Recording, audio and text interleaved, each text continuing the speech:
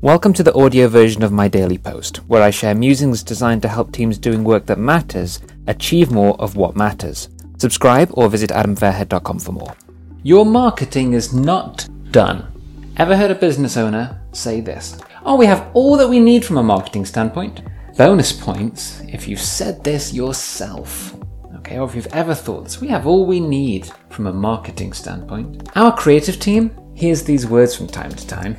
They're quick to spot the kiss of death behind these words and mourn the loss of that company's potential. Usually it's a company that's doing pretty good work, has everything to play for, so much opportunity available to them, and yet they willfully and deliberately and intentionally, albeit ignorantly, avoid pursuing that opportunity because they think they have all they need from a marketing standpoint. Here's why they don't have all that they need. When every single person in your market knows who you are, your work is still not done. Not if you care enough to create change in their lives. When every single person in your market has been served by you, your work is still not done. Not if you care enough to honor your moral responsibility to ensure greater enhancement, transformation, and elevation for life for these people. When every single person in your market has derived maximum advantage from your work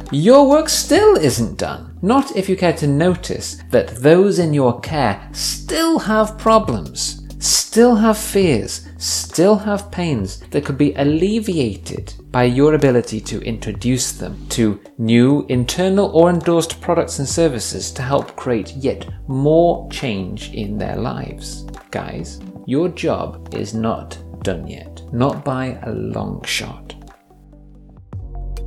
That's it for today's episode of Adam Fairhead's Daily Post. Head over to adamfairhead.com and subscribe to his podcast and join countless course-driven businesses and social entrepreneurs who are creating what matters and selling it ethically and effectively so that they can make more impact in the areas they've taken responsibility for. If you're getting value from the podcast, you'll want to see what Adam reserves for his insiders list, which you can subscribe to gratis at adamfairhead.com.